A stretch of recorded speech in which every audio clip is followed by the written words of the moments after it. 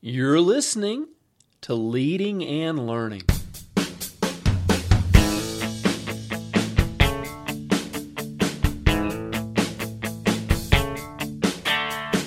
This is the place where we talk about practical leadership, theology, fitness, how to create winning habits, and so much more. My name's David Spell, and I'm a retired police officer, a pastor, a New Testament scholar, and a leadership coach. My goal on Leading and Learning is to help you live your best life. Thanks so much for joining us today.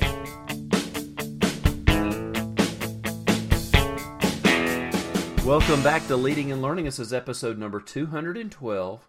Does the truth still matter? Jesus and Pontius Pilate. One of the most dramatic encounters in all of history is in the Gospel of John, and in just a minute, we're going to get into it. But first, I want to let you know that this episode of Leading and Learning is brought to you by my book, New Testament Snapshots. New Testament Snapshots is a in-depth look at 12 of the lesser-known characters in the New Testament. Now, maybe you're this person, or maybe you have a friend who's like this, but whenever it's time to take a picture, they always want to hide in the background. They always want to kind of get out of the way. Well, these folks that we talk about in New Testament Snapshots are those people. They're hiding in the background of the New Testament. There's not a lot written about them, but there's enough to give us a real insight into their life and their ministry.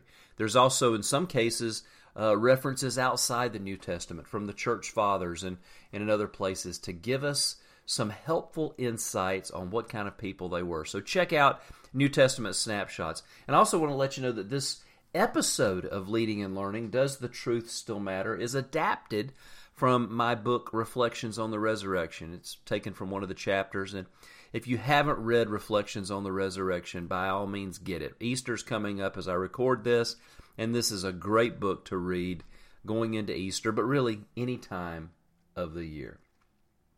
So, Jesus and Pontius Pilate square off. Jesus has been brought before Pilate, and Pilate asked him, he says, "So are you a king?" And Jesus answered, "You say that I am a king, and you are right. I was born for that purpose, and I came to bring truth to the world. All who love the truth recognize that what I say is true." And Pilate's answer, "What is truth?" Pilate asked.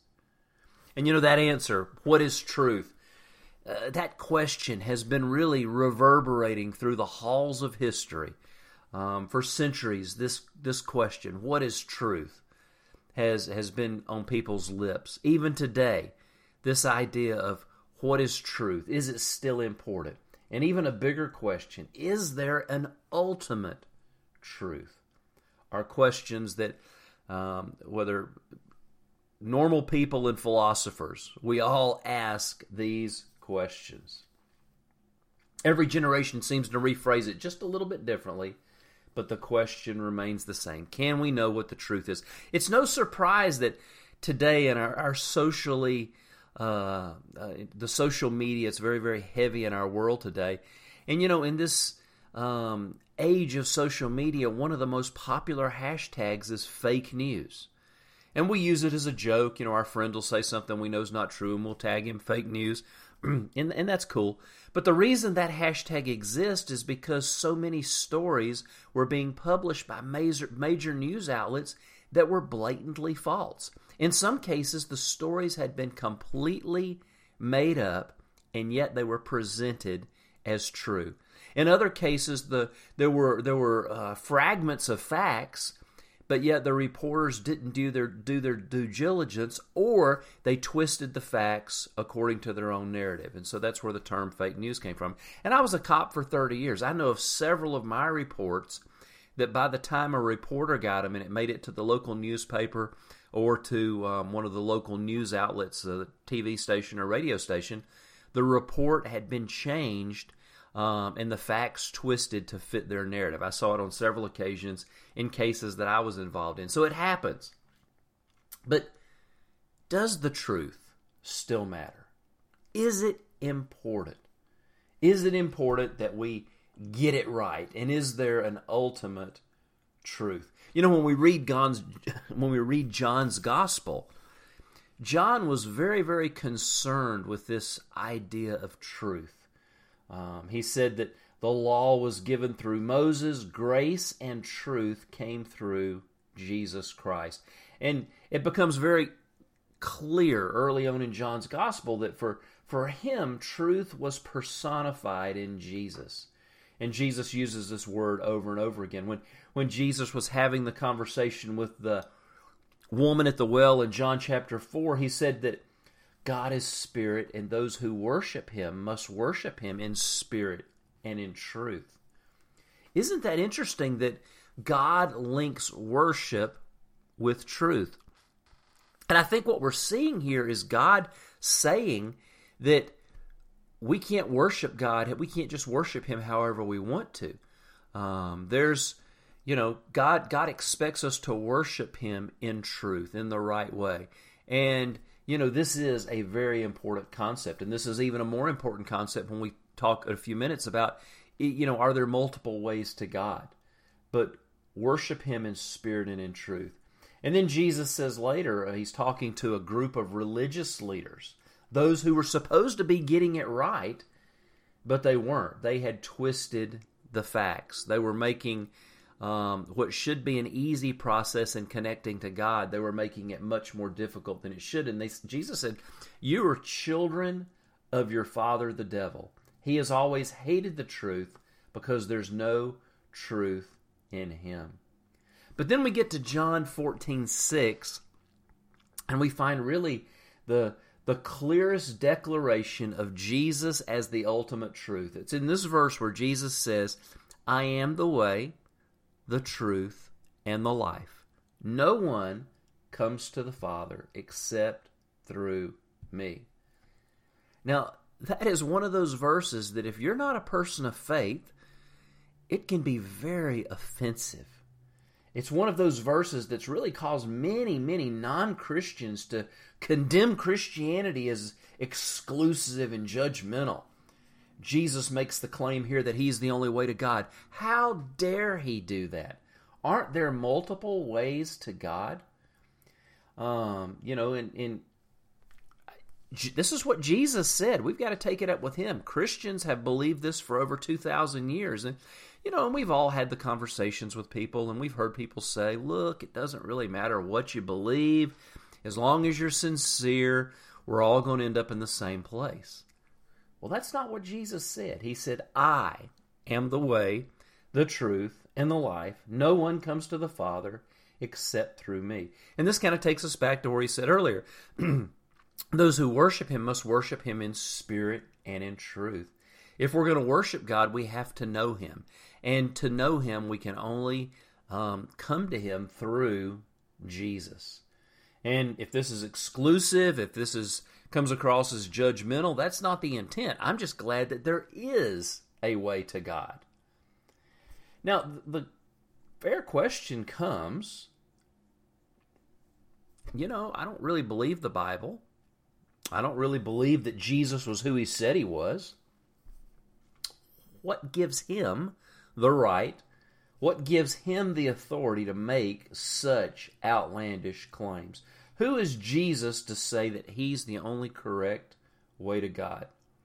And this is a fair question. And if Jesus was just a man, really, he would have no right to say that. But we, as Christians, we believe that Jesus is the Son of God. And as the Son of God, he does have the right to make that claim. But you say, I don't believe he was the Son of God. I believe he was just a prophet. I believe he was a mere man. I believe he was just like any other Jewish man in the first century. Fair enough. If you don't accept his authority and you don't accept the authority of his words, what does give Jesus the right to make this claim that he is the only way to God? Well, I think we have an answer. This is being recorded right before Easter. And Easter celebrates the most important day in history because it commemorates the resurrection of Jesus from the dead. And this wasn't a spiritual resurrection. It wasn't Jesus just being raised up in spirit and going back up into heaven. Jesus was physically, bodily raised from the dead. His disciples hung out with him for 40 days. They ate, they drank, they spent time together. And then ultimately he said, guys, I'm going back to heaven. It's your job now. He released the work to them. He gave them the Holy Spirit, and he ascended to heaven. And, you know, there's a lot of evidence for the resurrection. You'd have to read a little bit more in the book, Reflections on the Resurrection. I get into the different arguments against it and for it. But really, it's enough for this discussion. If we're talking about the truth, the bodily resurrection of Jesus gave him the authority to make the claim that he was the only way to God. Paul said, the Apostle Paul said, that Jesus was declared with power to be the Son of God by his resurrection from the dead. Pastor Andy Stanley says, if the guy who predicted his own death and resurrection tells me that he's the only way to God, I'm going to believe him. That's good. That sounds like pretty good advice to me as well. Jesus came, died, buried, resurrected. This is the man who said that he was the only way to God. So it's worth looking at the evidence before we dismiss this, that Jesus had no authority to make these claims. If he rose from the dead, he has all authority to make these claims, because he said, in the same way that I left, I'm coming back. So this is something worth looking at. In the bodily resurrection of Jesus from the dead, God added the exclamation point to every claim that Jesus ever made about being one with God, about having the nature of God inside of him, about being both God and man. And, you know, many don't accept the historicity of the Bible. That's fine. They don't accept the historicity of the resurrection. That's fine. But for Christians, the resurrection is the central tenet of Christianity. And really, without the resurrection, Christianity crumbles like a house of cards. In raising Jesus from the dead, God declared to the world that Jesus was truth personified. When Pilate asked, he said, what is truth? What is truth? The answer to his own question was standing right in front of him. Sadly, in Jesus' day, and in every generation since, and our generation included, many sincere people, very sincere people, have looked right past Jesus in their efforts to find the truth. Nothing has changed, though, and Jesus is still the truth who sets us free. Well, now it's your turn. I'd love to hear from you. What do you think? Is there an ultimate universal truth? And if there is, how does that affect the way you live? How could having a better understanding of an eternal truth change someone's world view? Let me know what you think. Go to davidspell.com. Leave your question or comment in the comment section for today's post. While you're there, make sure you sign up to get my free newsletter so that we can stay in touch. Well, thanks for being with me, friends. And next week will be right after Easter. So for those of you that are listening this week, happy Easter, happy Resurrection Day. And until next time, this is David Spell encouraging you to keep seeking the truth.